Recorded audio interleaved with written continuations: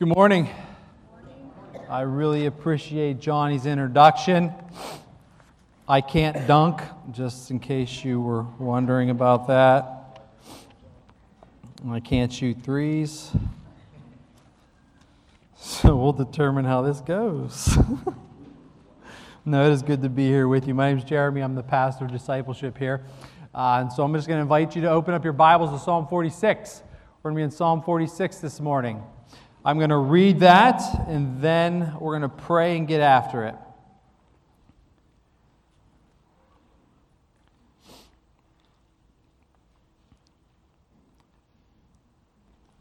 I love hearing your pages turn. God is our refuge and strength, a very present help in trouble. Therefore we will not fear, though the earth gives way, though the mountains be moved into the heart of the sea, though its waters roar and foam, though the mountains tremble at its swelling. There is a river whose streams make glad the city of God, the holy habitation of the Most High. God is in the midst of her, she shall not be moved. God will help her when morning dawns. The nations rage, the kingdoms totter, he utters his voice, the earth melts. The Lord of hosts is with us, the God of Jacob is our fortress. Come behold the works of the Lord, how he has brought desolations on the earth. He makes wars cease to the ends of the earth. He breaks the bow and shatters the spear. He burns the chariots with fire. Be still and know that I am God. I will be exalted among the nations. I will be exalted in the earth. The Lord of hosts is with us. The God of Jacob is our fortress. Let's pray. Father, thank you that as we sang earlier, you have no equal, you have no rival. There is nothing in all of the created order that can stay your hand or question your authority. And thank you that that truth helps us to be calm and confident as we read these words of Psalm 46, that you're our refuge, our strength, and ever-present help in time of trouble.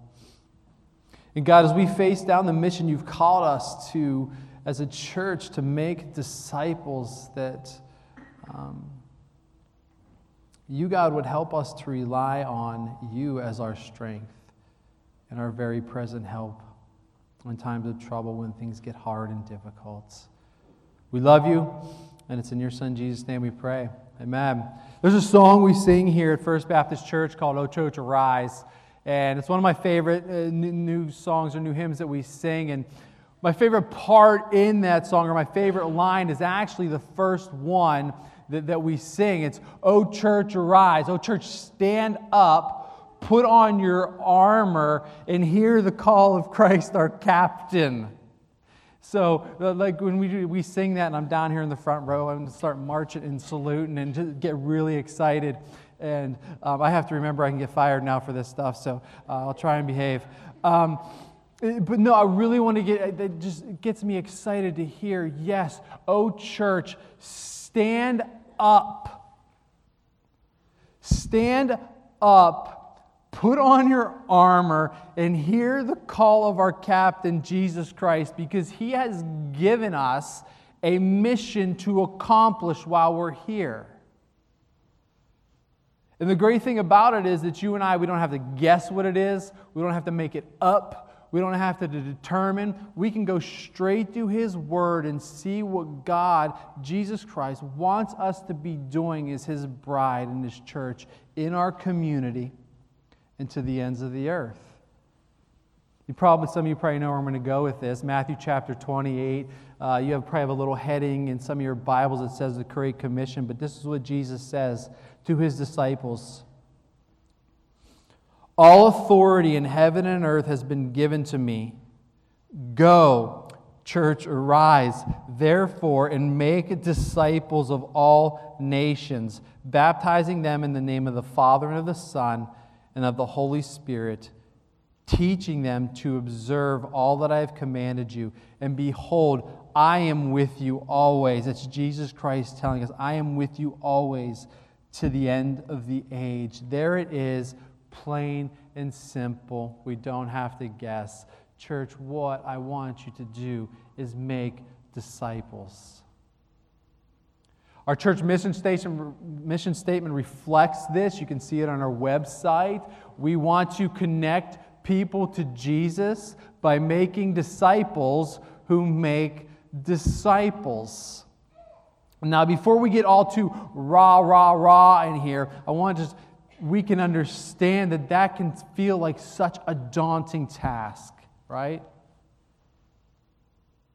Because if you're like me, you look outside of these walls, you look out in society, or you look within your homes, you look globally, we can see that there's so much in direct opposition to, antagonistic to, the mission that we have been given as a church.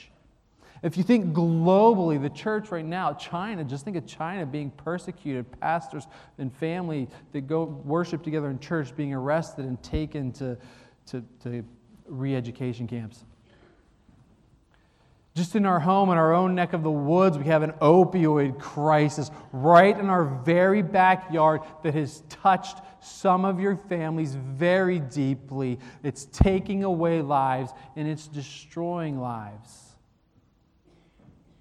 And then there's always just that simple indifference to the message of the gospel. And I sometimes think, given the monumental task that God has given us, take the message, the gospel, make disciples of all nations, and that includes us here in our community and to the ends of the earth. I look at myself in the mirror and I say to my captain, "Have you met me?" Like, seriously, do you know who I am? Like, I'm inarticulate. I'm not the brightest bulb on the tree. And all these types of things and all these excuses that can well up inside of me to run away from that call. Now, if we think about it corporately, let's just speak church in general. Here, this little ward church up against this massive world that seems diametrically opposed again to what's been God has called us to do. And then let's be more specific, First Baptist Church.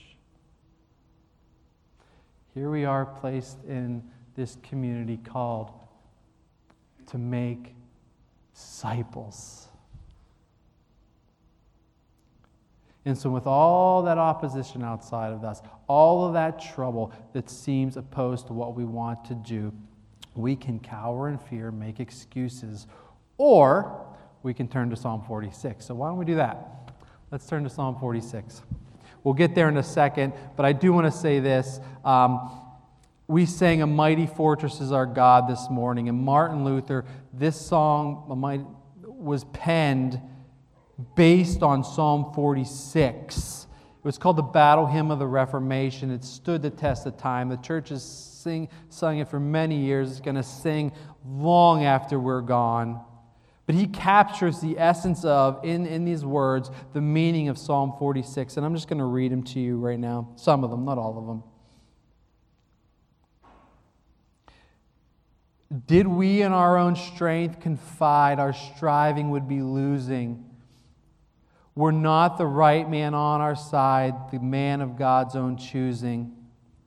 Thus ask who that may be. Christ Jesus, it is He. Lord Sabaoth, or Lord of armies, is His name. From age to age the same. And He must win this battle. And though this world with devils filled should threaten to undo us, we will not fear. For God hath willed His truth to triumph through us. The prince of darkness grim, we tremble not for him. His rage we can endure, for lo, his doom is sure. One little word shall fail him. And with those words, he captures the idea, the main thrust of what Psalm 46 is about. And we can see the main idea in verse 1. And then in the refrain that's repeated in verse 7 and 11. So let's look at those. Read those real quick. God is our refuge and strength, a very present help in trouble. Verse 7, the Lord of hosts is with us. The God of Jacob is our fortress, our protection, the shelter we run to. And then the poem, the song is framed or ended with the repeat of verse 7. The Lord of hosts is with us. The God of Jacob is our fortress. This was a song that the nation of Israel could sing as a song of victory when they had seen God act on their behalf and defeat their enemies. We'll see that here in a few minutes. But also, this is a song that is for us also, that you and I can sing when we know and trust and have confidence that in the midst of the opposition, in the midst of the chaos and trouble that seems to be coming our way, we can say with calm confidence that the Lord is with us, and that the God of Jacob is our fortress. He's our protection against opposition. So let's jump into the text. We're going to work our way down. I actually have 3 points this morning, and we're totally skipping the second one. I can do that. So we're just going to do points 1, and maybe I'll touch on verses 4 if we have time. So let's walk through the text, starting in verse 1. God is our refuge and strength. So He's our refuge and strength, very present help in time of trouble. So when there's trouble for God's people, He is described as our refuge, the one we run to. When there's difficulty and you need protection, you run to a refuge. Not only is He our refuge, look what else He is. He's our strength. So when we are weak, we're called to action and we feel like we are weak, that we rely on our own strength. No, we find the strength of our God. So God is our refuge, God is our strength. And then the next phrase, a very present help, or another way to understand that is a well-proven help in times of trouble. The people of Israel could sing this with confidence because God had been faithful to them, a very well-proven help to them in times of trouble.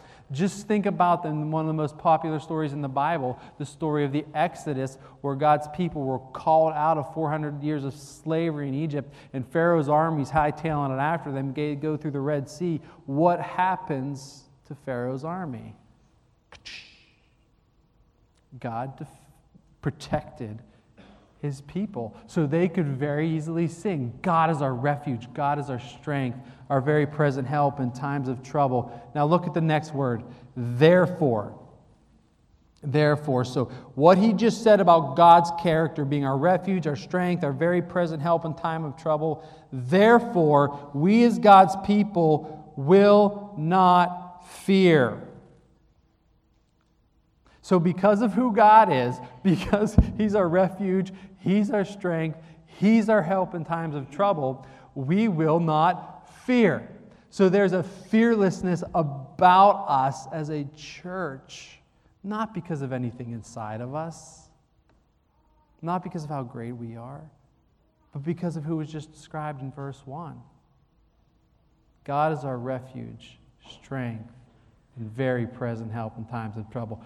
Now, before we puff our chests out too far, let's look at this. Because they're about to go worst case scenario. I always make fun of people like this. Like, there's a thunderstorm warning. Oh my gosh, there's going to be tornadoes and disasters. Like, the psalmist is about to go worst case scenario on us. Therefore, we will not fear, though the earth gives way, though the mountains be moved into the heart of the sea, though its waters roar and foam, though the mountains tremble at its swelling. Do you see what he's saying is happening here in this poem, in this song? Though the earth gives way. So the earth is giving way. How's it doing that? The mountains are being moved into the heart of the sea. So the mighty mountains, Andes, whatever that you see, are going to be moving into the heart of the sea. If you're a student of the Bible, you can think back to the creation story where God separated the land from the sea, and now here the poem is saying it's being reversed. The mountains are being set into the heart of the sea. Now, We probably have a little better understanding of nature than they did, but I don't think that really matters when you describe it this way, because I don't care if you lived in ancient Israel or you live in Newcastle in 2019. The mountains are being moved into the heart of the sea. Things aren't going well. Okay? You're going to be a little scared. Things are not going well. But look at this. Look at this. I want you to notice something. Look at verse 3.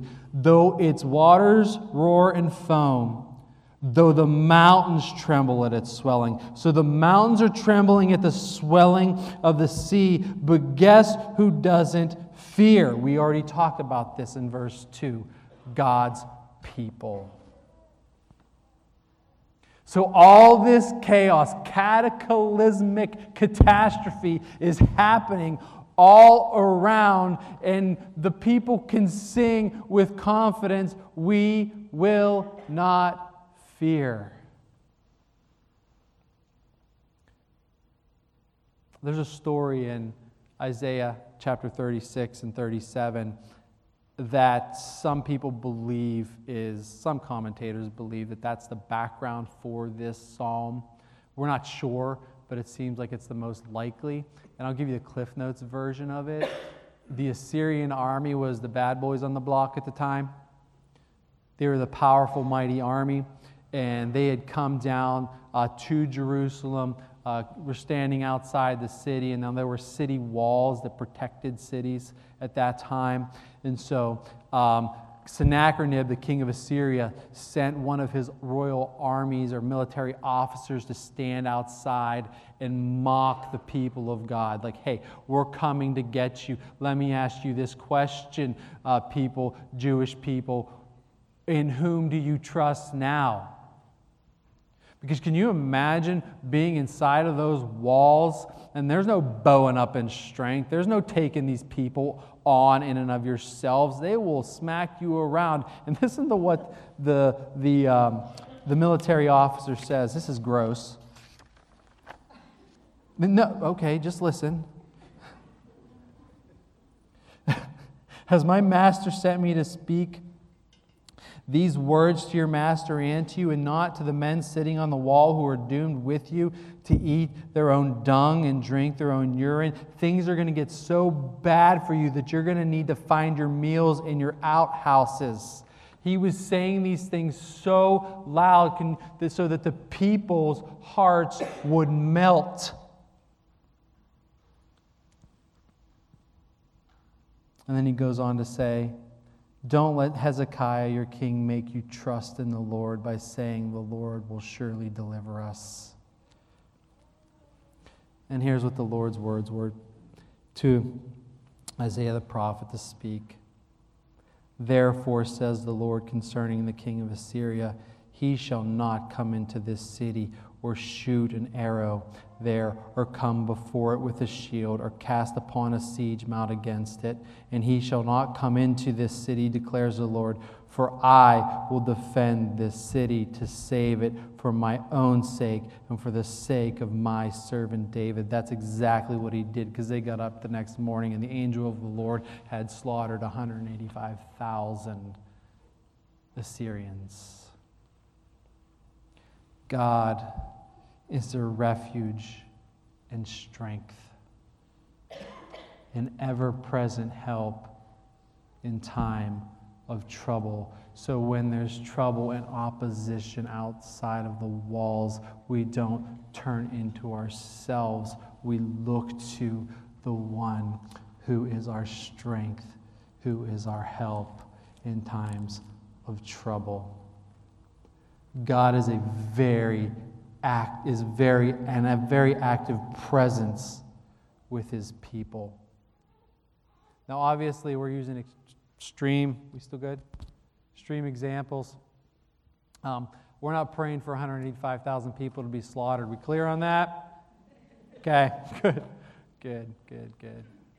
But the point is to look and see when things look like they're stacked against God's people, he stands up and uses them and strengthens them and protects them. Derek Kidner commented on these verses. He said this: "Until recently, when man has few thoughts to spare for the possibility of a world catastrophe, but this psalm can face it unafraid because its opening phrase means exactly what it says. Our true security, our true strength is in God, not in God plus anything else." It's not in our ingenuity. It's not in our talent. It's definitely not in our coolness. Our strength is in God Himself, the one who is very active amongst us. So 1, God is an active presence with His people. And I am going to skip point 2. Let's go to the second point. Or rather the third point. So let's skip down to verse 8. Let's skip down to verse 8.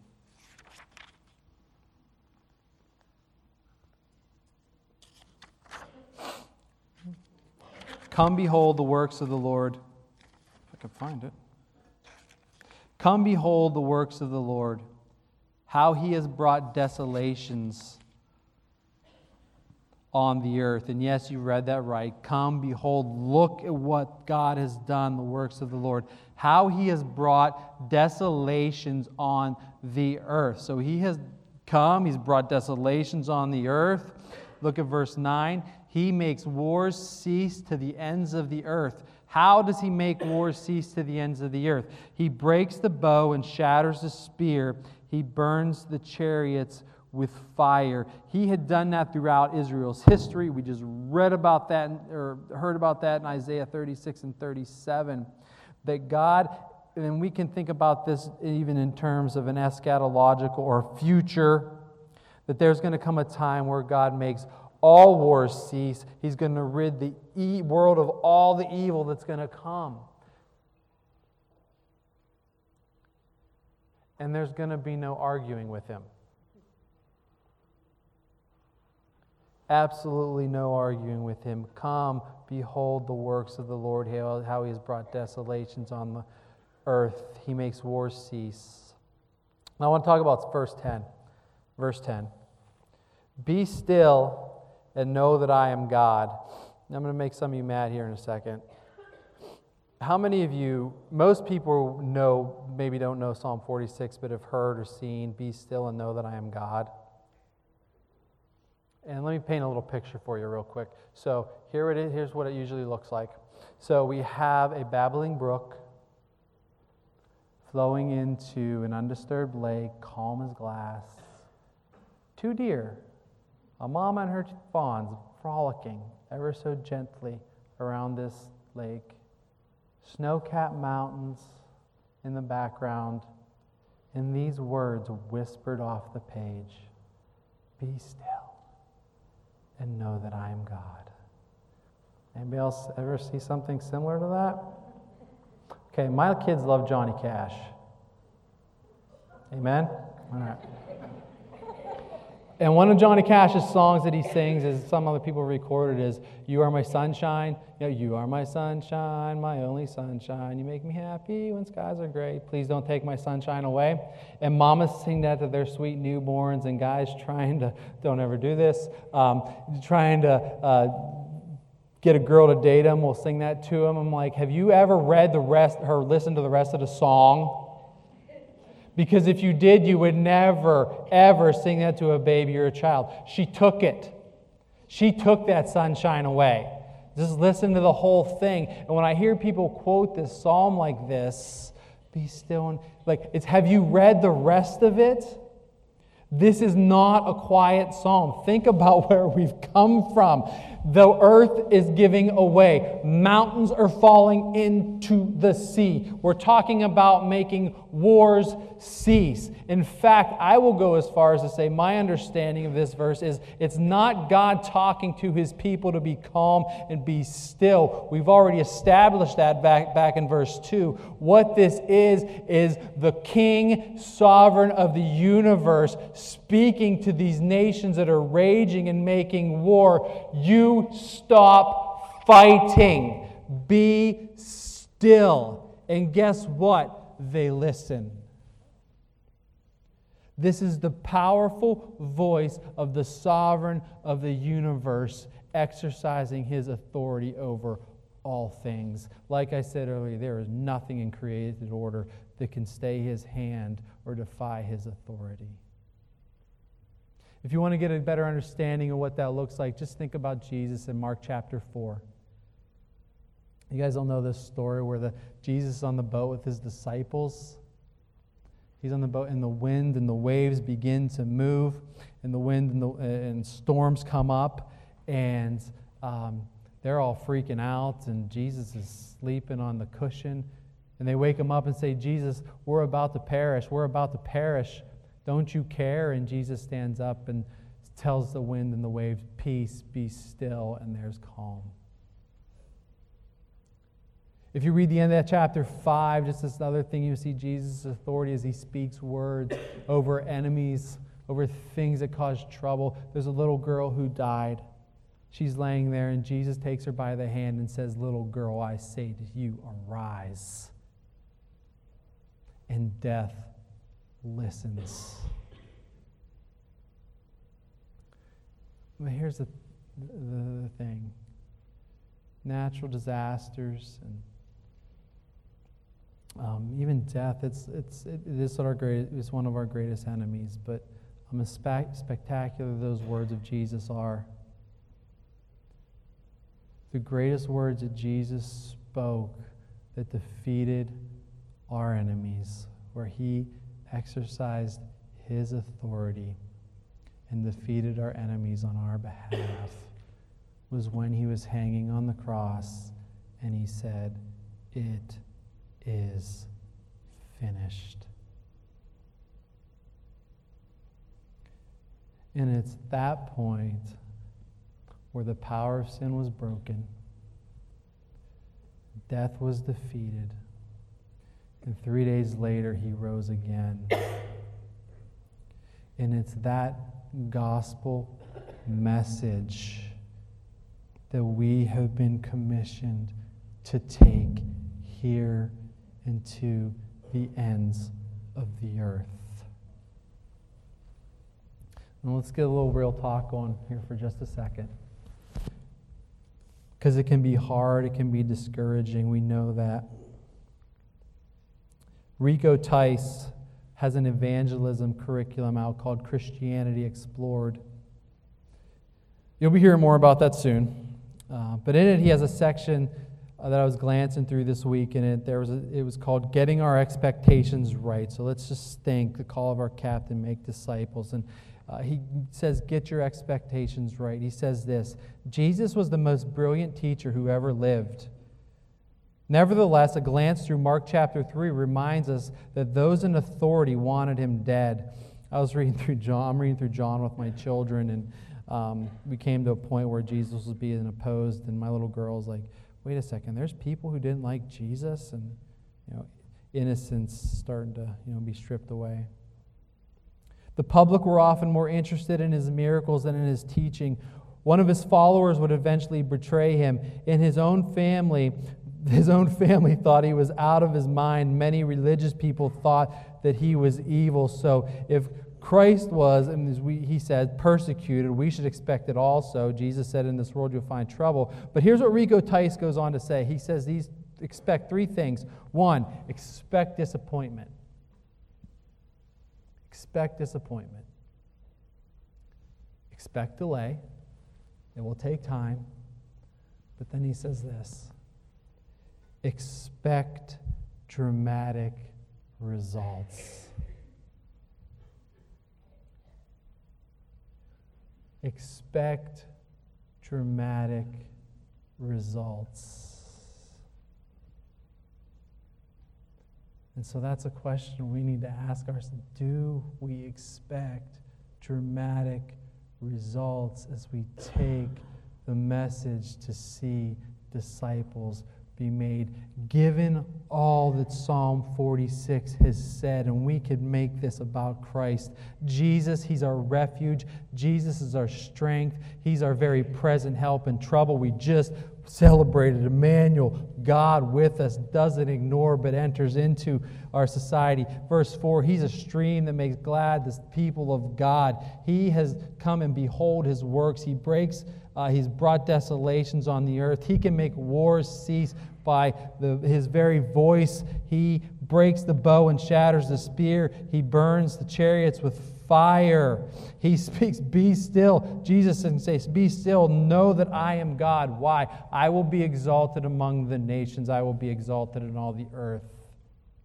My dear friends, do we expect dramatic results? If He can break the bow and shatter the spear, He can break the hardest of hearts with the message of the gospel. He can shatter the disillusionment of the indifferent and awaken them to the beauty of Jesus Christ and their need for repentance. Let's, as a church, expect dramatic results because He rules and reigns over everything.